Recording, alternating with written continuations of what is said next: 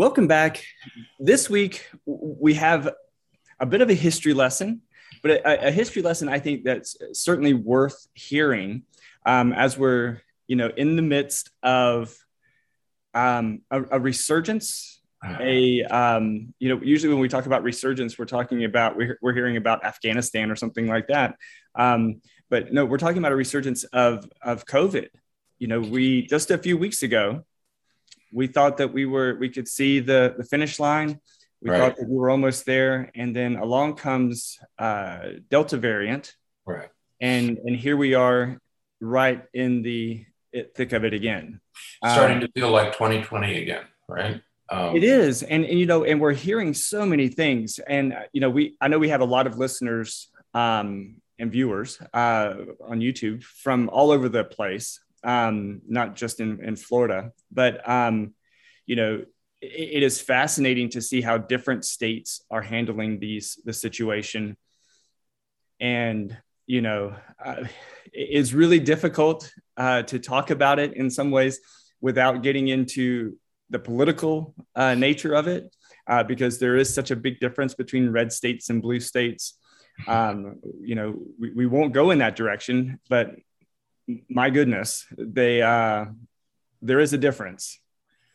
Yeah, it was just a few weeks ago that we were thinking, okay, maybe we can start to get back to life as it was before and that the light at the end of the tunnel looks like it might be an oncoming train after all. We were thinking that it wasn't, but maybe it is.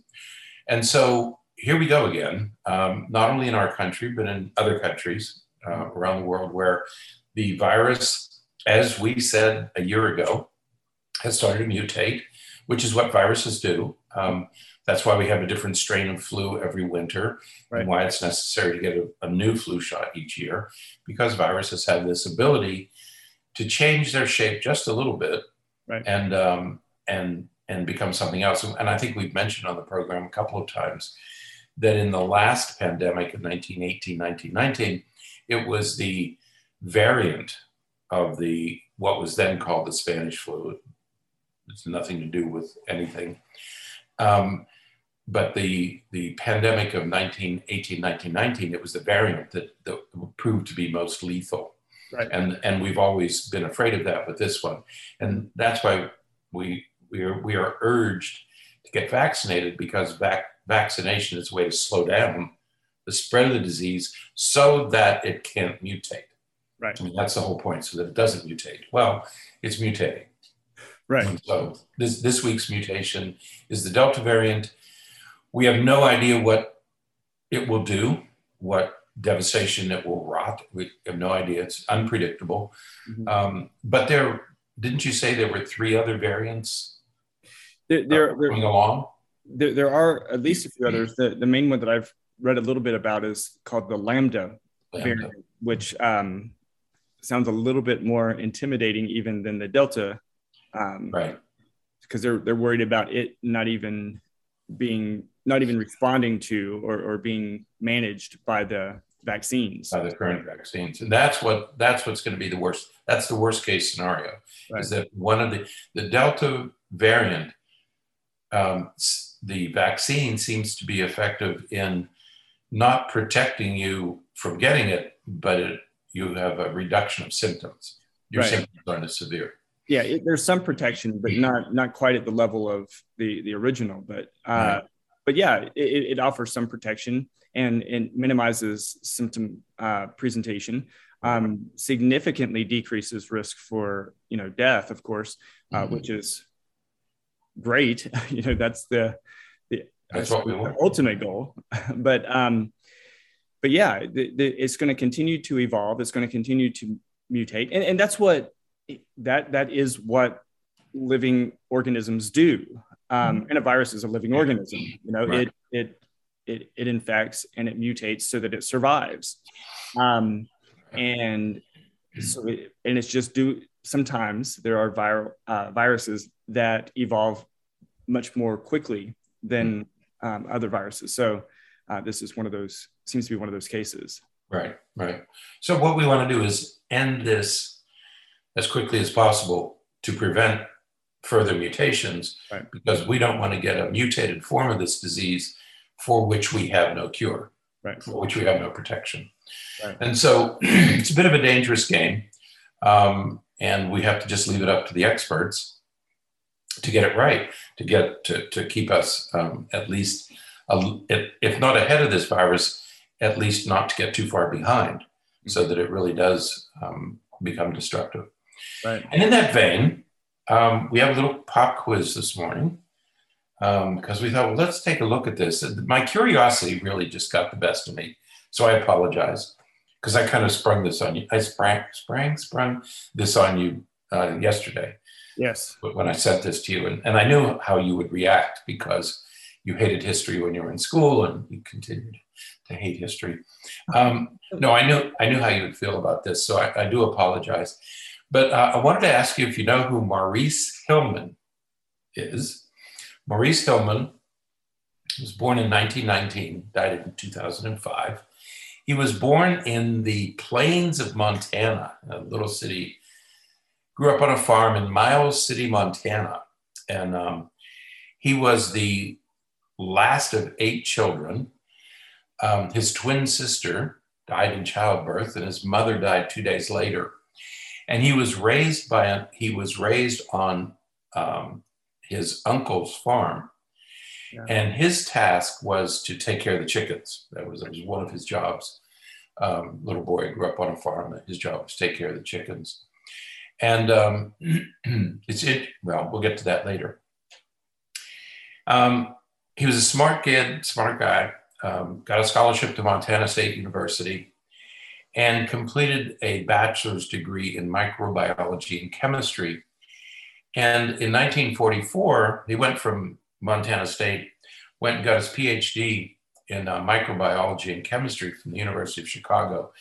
And if you read about him, these were the days when getting a PhD was a rigorous, it was a sink or swim mentality. Today's doctoral students, it's a rigorous training program, but you're coached and mentored along the way to become as good as you can, as good as you can be.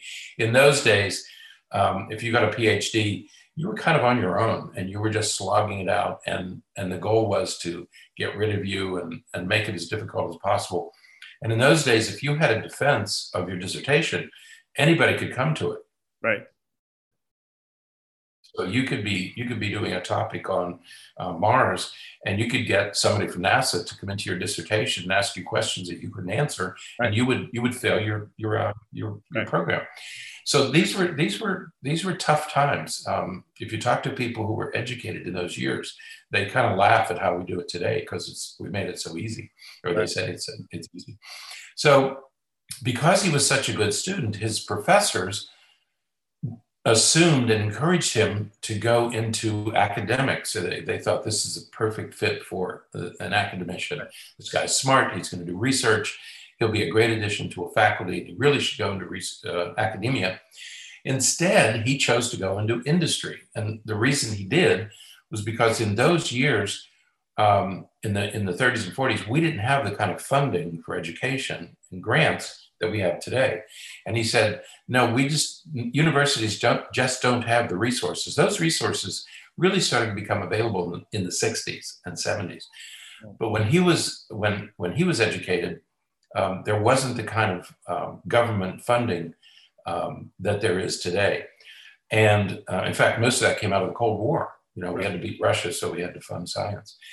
And so he decided to go into industry. And part of that was a moral decision, because he said, whatever work I do, I want it to be practical, and I want it to get to market. I want it to benefit people. I don't want to just work in a lab and do things that nobody knows about.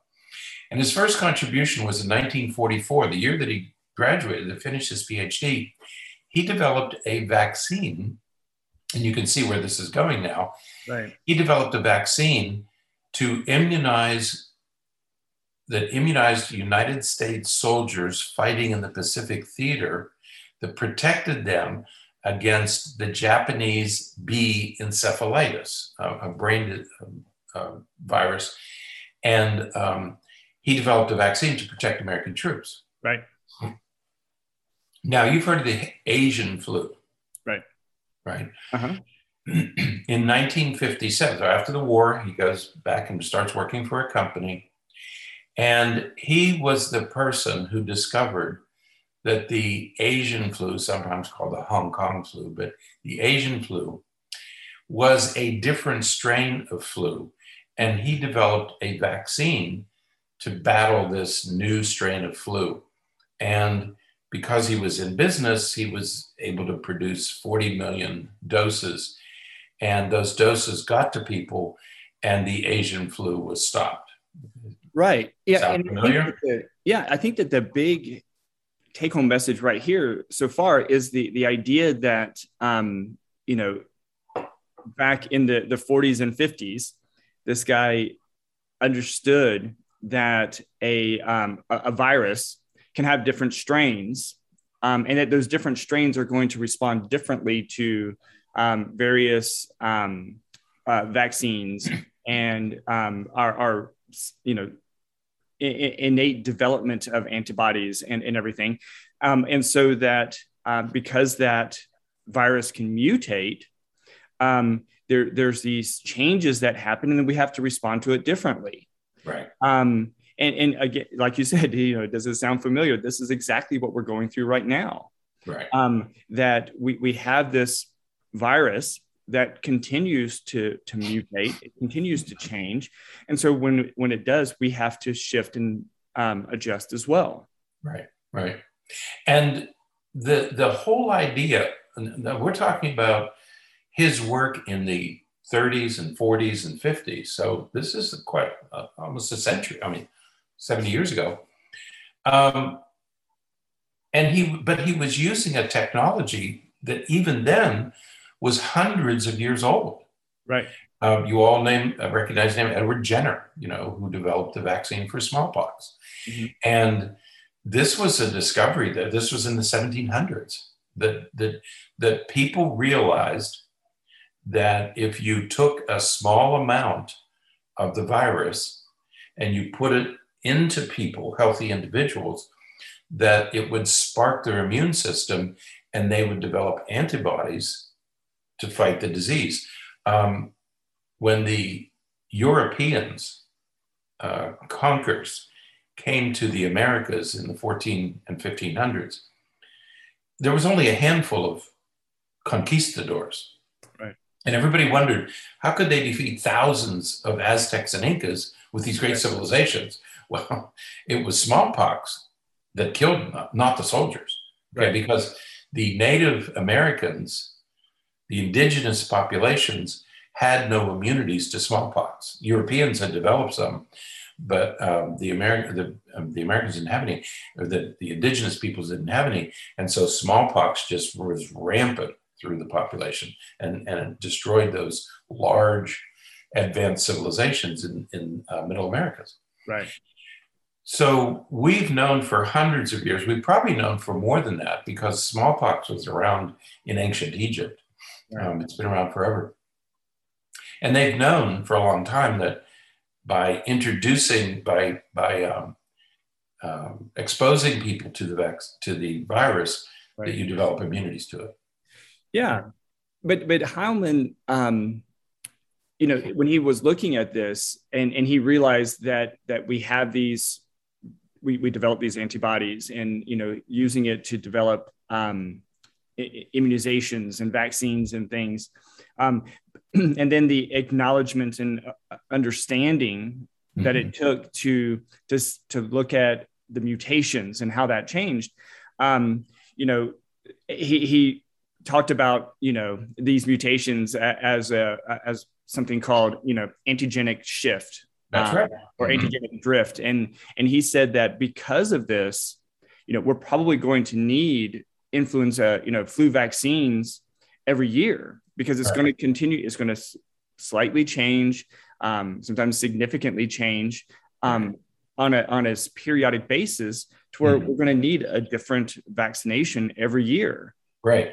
We're talking about the variants, this Delta variant. Well, he's the person who discovered the genetic changes that occur in these viruses. Right. He was the one. He was the one who first, what you called antigenic drift, okay, or shift, that viruses will mutate. He was the one who discovered that. So all the stuff that we're talking about today came from his laboratories, came from his work.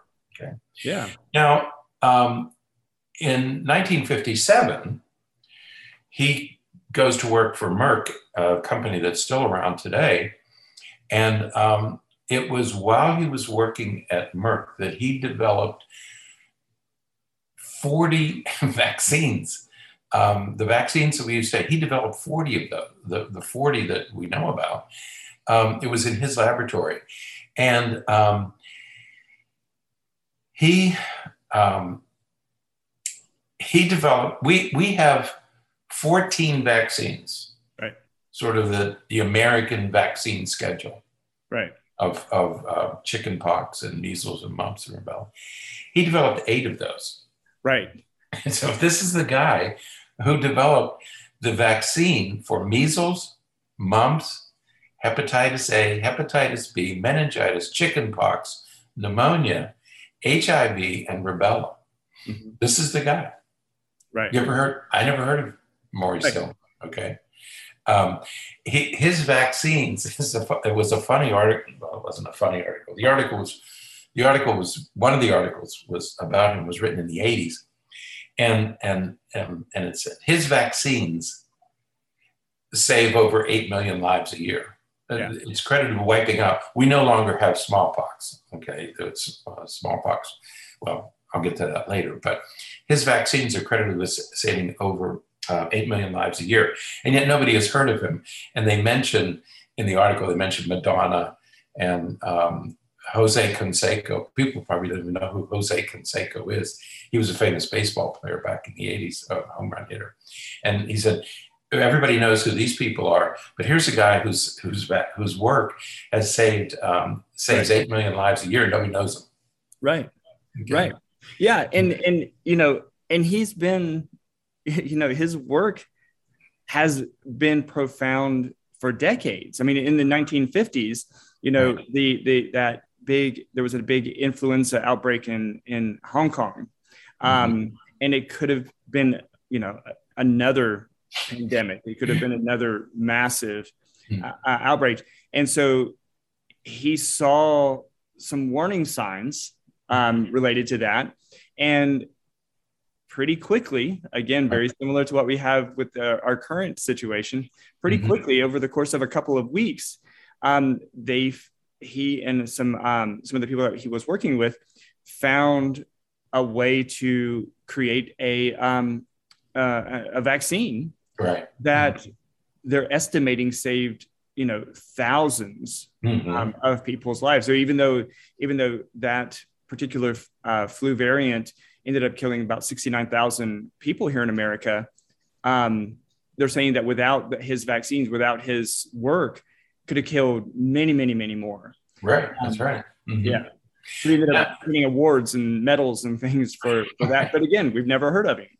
Now, Bernie, do you have a vaccination scar on either of your shoulders? Mm-hmm. I do. Yeah.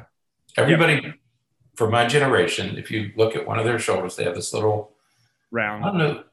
Would your mother have one? She does. Yeah. Yeah. Because when we were inoculated against chickenpox, I barely remember it, but it was like about the size of a dime or a nickel. And there seemed to be multiple needles in it, and it would be jabbed into your arm. Well, you were being infected with the chickenpox virus. And there would be a pussy little sore on your shoulder that you weren't allowed to touch. Right. You had to leave it alone.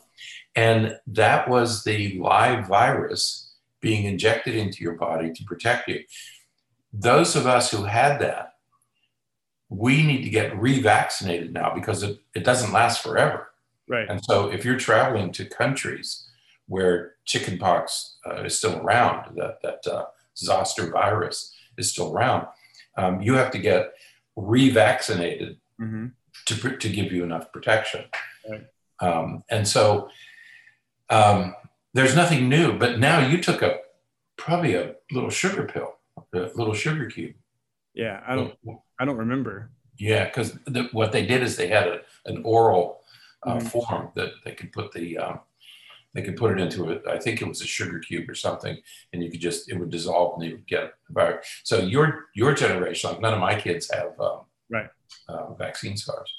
So, but this is the guy who really brought all this. And again, he didn't invent the technology. The Right. technology had been around for several hundred years. So there's nothing new about what he did. Now, our second person is a woman by the name of Katalin Karikó. Katalin Karikó. She was born in Hungary. She was a Hungarian physician, born in Hungary. Mhm. And she ran out of funding. This is the person who's credited with developing the messenger RNA vaccine that we use in the Pfizer and the Moderna vaccines. Right. That's the technology. And she's credited with that. And there was an article written by a husband and wife physicians that this was 40 years ago. Okay. So she was working in the 80s in Hungary, and she ran out of funding. And this was during the Cold War. And she ran out of funding. So she came to the United States, was hired, joined the faculty at the University of Pennsylvania. And she was working on this mRNA technology. And there were 7 grants that year. 6 of them were funded by the government, because this is in the 80s now, the government was funding this research. And hers was not funded because it was considered to be too controversial, all right? But there were 2 chance meetings that she had.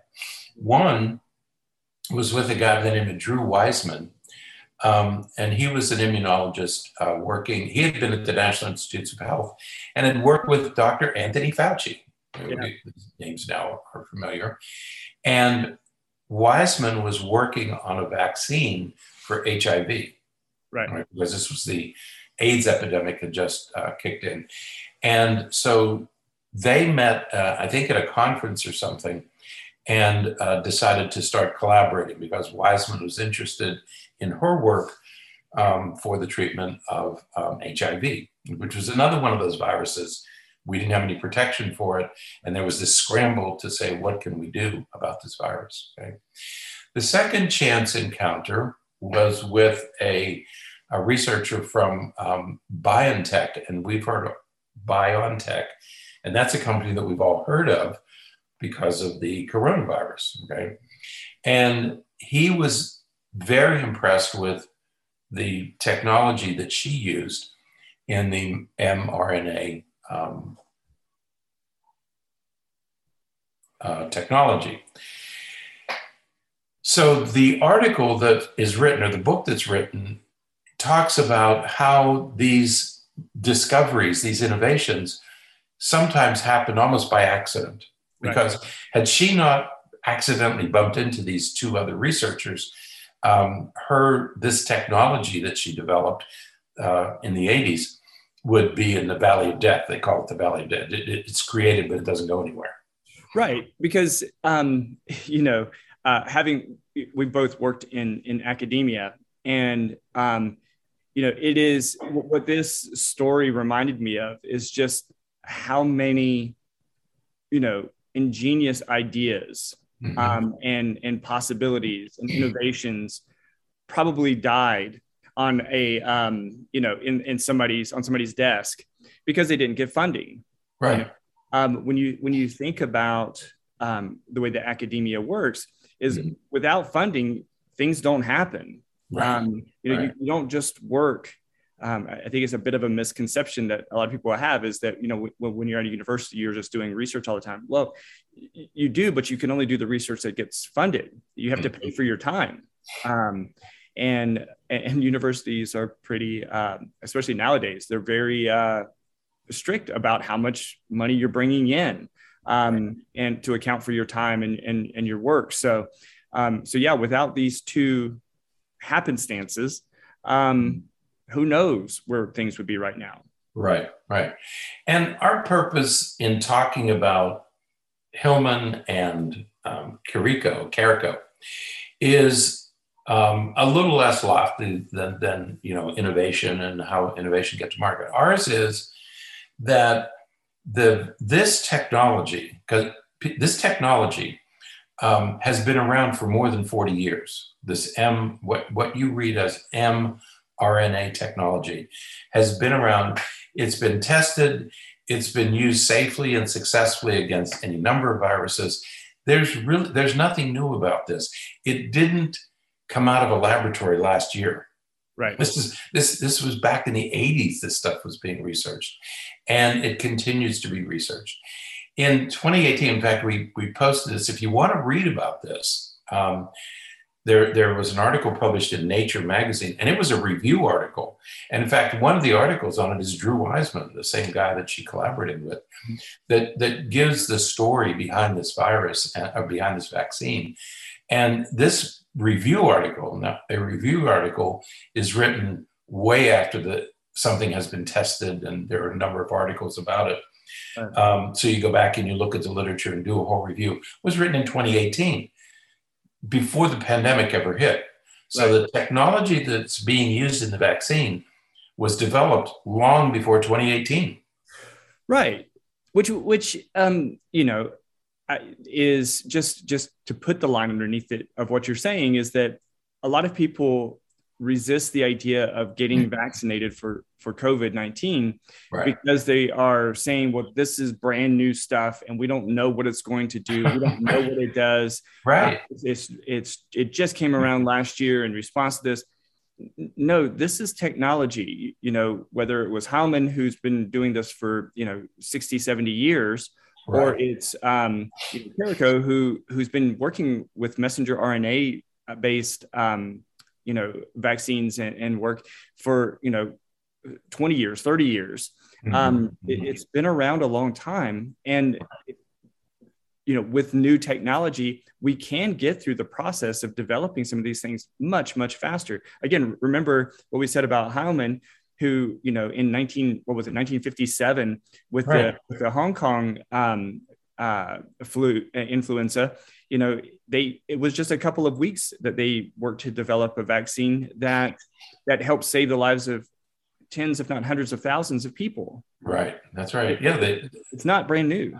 No. And bringing these things to market very quickly. And this is work that's we know this technology. We know how this stuff works, whether it's a live virus or it's an RNA messenger system. We know this technology. It's not new stuff. Okay? Right. So when people make the argument, well, I'm not putting that in my body, I don't know what that will do. We do know what it does. We've known for 40 years what it does. Okay? Right.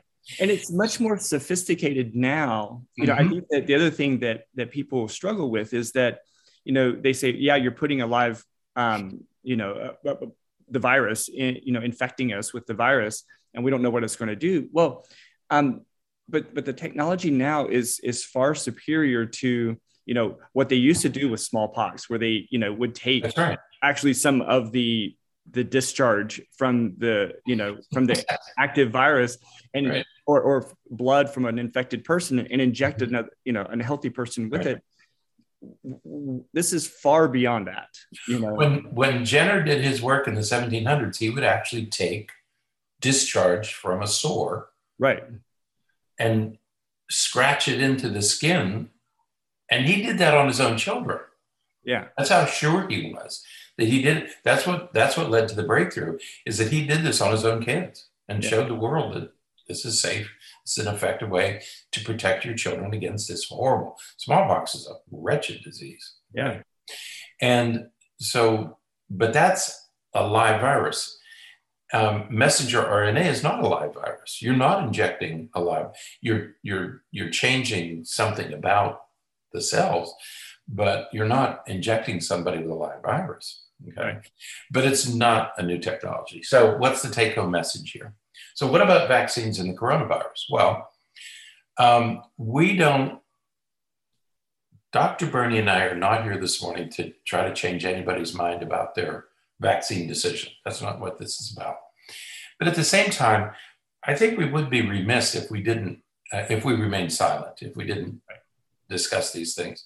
It's helpful to know this stuff as you make, because people say, well, I think I ought to be able to make my own decision. And I say, absolutely, but make your decision based on reliable information. Right. And one of the things you need to know is that this is not new technology. This wasn't invented in 2020 or 2021. Okay. And then other people say, well, I could still get the virus. Even if I get the vaccine, I can still get the virus. It's possible. But again, that's not new. Right. In 1978, the World Health Organization, assumed that smallpox had been completely eradicated. In fact, it has been. But in 1978, a woman in England by the name of Janet Parker contracted smallpox. Now, she worked in the anatomy department of the Birmingham Medical School. And as it turns out, there was a laboratory in the medical school it was one of a handful of laboratories in the world that was allowed to work on the smallpox virus. And so this is a controlled, sterile environment. But he had, the head of that laboratory had the technology, and he was given permission to work on the smallpox virus. Nobody knows how Janet Parker contracted smallpox. But she eventually died. At first, it was diagnosed as chickenpox when she got, because they said, well, it has to be chickenpox. But her mother came in and said, no, my daughter had chickenpox as a child, and this is not what it looked like. Okay. And she described the chickenpox and said, this is something different. Turned out she had smallpox. She was sent to a isolation hospital in England and died a few days later. Her family, who had all been exposed, were all given the virus. They were all inoculated against smallpox, and they survived. Her father died of a heart attack during this whole process because he was worried about her. And the guy who ran the laboratory committed suicide. And it's a tragic story.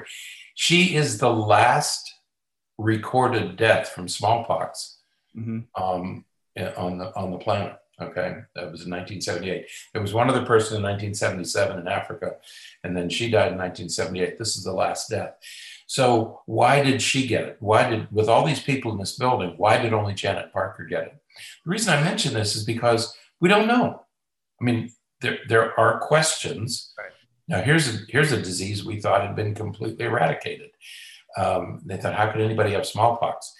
And so, yeah, there are questions that we don't have answers to, just like this one. We don't have answers to it. Right. Because we stopped that we stopped that spread, because what people were afraid of is that smallpox is back and it's going to go through the country. No, they vaccinated people and it ended. Right. And I think that, we don't know, and because we all have, all of our biology is slightly different, and so it's remarkable even that even though there are some breakthrough cases, that the breakthrough cases are as relatively rare as they are. That's right. With the massive amount of variability between each of us, whether it's our immune systems or just some of our genetics that make us, different. It is remarkable to think that despite those differences, it works for the vast majority of us. Right. For hundreds of millions of people. Right. Okay. So yes, there are some breakthroughs, but when you think about the number of breakthroughs versus the number of non-breakthroughs, it's pretty remarkable. Right. Yeah. And it's pretty safe. Right. When you think of the millions and millions of cases of doses, and you think of the handfuls of side effects that people have had, well, that's going to happen. I mean, that's just the nature of biology, is that you're going to have anomalies that occur. Why did Janet Parker get smallpox? Nobody knows. By the way, they couldn't do an autopsy. They were afraid to do an autopsy because they were afraid of spreading the disease. Sure. So sure. They weren't able to ever determine why she got it and nobody else in the building got it. Why her? Okay. Because there's something unique about her biology. We don't know what it is. Okay. presumably she had chickenpox, but I don't know whether she was vaccinated or not. So right, we assume not. We assume that she had the smallpox vaccine. We don't Right. know for certain. So right. So that's point number one. Point number two is, and the science that produced messenger RNA is the same science that overworked, beleaguered healthcare workers are going to use to try to save your life if you contract this virus. right. It's all the same science. Right. You want to go to an emergency room, all of the decisions that are made in that emergency department right. are based on the science that produced mRNA. Right. Yeah, it's the science that people question that produced the vaccines is the same science that they're going to rely on for treatment if they get the virus anyways. That's what science is. Science. This is how we do science. Right. Okay. And so you say, well, I want this science, but I don't want this science. Yeah. I don't want the science to prevent it, but I certainly want the science to treat it. And that is such a unique way of thinking. Right. But it's very consistent with lots of other things, that we're much more reactive than we are proactive. Right. Right. Yeah. This is a way. Here's some science that you can use to prevent this disease from spreading. It'll prevent you from getting it. It'll prevent you from dying, and it'll prevent the virus from spreading and mutating and developing something that we cannot have a treatment for. And then 100 million people will die. Okay. So you can't pick and choose. Well, you can, of course. Shouldn't. But think about that decision. The science in the ER is the same science that produced the virus. Okay. The final point, and I don't mean this politically, but I really do think that politicians have squeezed about as much out of this controversy as they can. I mean, we all now know that the whole pandemic has been politicized. We know that, everybody knows it. And politicians are using this for political gain. And they're making decisions based not on science. They're gambling that decisions that they make will work out for them, will get them political points. But I think as you look at the different states and you see people using the virus to gain political advantage, I think that they've squeezed about as much as they can. And I think if we're going to get this thing under control, we have to start relying on the experts, on the scientists who have known for hundreds of years how to do this. There's nothing new about the coronavirus. It's a new virus, but there's nothing new about the technology or the treatment for this disease. And it's time we say to the experts, you know how to get us out of this, lead us out of this, because the politicians are not going to do that. And I think that they need to stop pretending that they know something that the scientists don't know. Right. Yeah. And there's a whole lot more that could be said about, nobody is trying to infringe on anyone else's rights or their freedom of decisions, to make decisions or choices or anything like that they feel is right for themselves and for others. But don't do that based upon unfounded conspiracies, unfounded claims of these covert ideas or missions or plans or anything like that. It's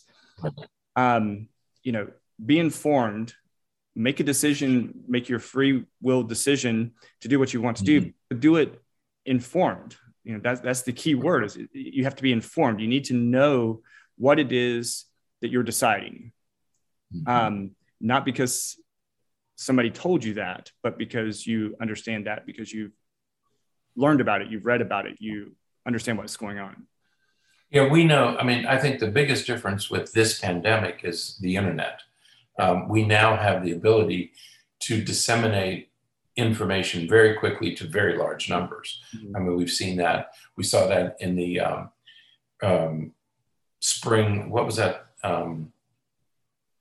in Tunisia when the revolutions just started? I forget what it's called. It's something spring, and you can use the internet to get information broadcast to large numbers of people. Right. And that's what happened with this pandemic, is that false information, Right. information can be true or false. False information is able to be broadcast to millions of people with the push of a button. We all know that. And that's what's happened here, is that misinformation got mixed in with the science, and it has created this environment of hostility against the scientists. I mean, look at all the threats and the criticism that Anthony Fauci, I mean, he's devoted his life to this stuff. He knows as much about this as anybody in the world. And the abuse that this man has had to put up with, right, because he's tried to save people's lives, you know, it's baffling to me. So absolutely. And when you read about things, you know, read from different sources, you know, and read thoroughly, read all of the information, you know. right. My goodness, there are books out there that tell you that it's dangerous to eat vegetables. We know that it's not dangerous to eat vegetables, but there are books out there that say that it's dangerous to eat vegetables. So, you know, and one more, don't use horse paste. And you're going to say, horse paste? What is horse paste? Well, somebody read the ingredients in the mRNA vaccine, mm-hmm, and said, oh, this is the same stuff that's in this medication that we give to our horses. It was a single ingredient. I forget the name. I forget what the ingredient was. So this guy started taking the medication that they give to horses, and that was going to be the way he was going to protect himself against the coronavirus. Well, now a horse, how much does a horse weigh, Bernie? Like 1,500 pounds? A lot. Okay, so they're taking, and I don't mean to laugh, but they're using horse paste, this medication, and they're taking it, and they're getting sick because the dose is way too high, because it's meant for a large farm animal, not for humans. And I had not read that about that, but it's people, you know, it's just so difficult to, because what they're saying is I would rather do this unfounded, never been tested, never been explored before treatment plan than this other one that, yes, is new, but has been used and looked at by now, millions of people. But I'm going to do this other one, you know, because I've got this horse. And also, here's this thing that we've tested for 40 years. Has the horse paste been tested for 40 years? Has it? I mean, it's your choice, of course. You know, we sure give you your choice, but here's your choice. You can take this horse paste, or you can take this. Right. Which one do you want to use? Yeah. All right. So yes, I think we have a citation for the nature. Or if you're going to read stuff, yeah, read the stuff that comes from people who have devoted their lives to studying it, not to somebody who read about horse paste, horse medication. So absolutely, yeah, be careful. Be be wise consumers of information. Right. All right. And we hope this helps. This sort of background to vaccinations and the new technology, this wonderful new technology that we have. So there's a story here, and we hope that this helps you make your decisions. So, okay. All right. Well, that's it for today. Until next time, stay happy, stay healthy, and forget to be afraid.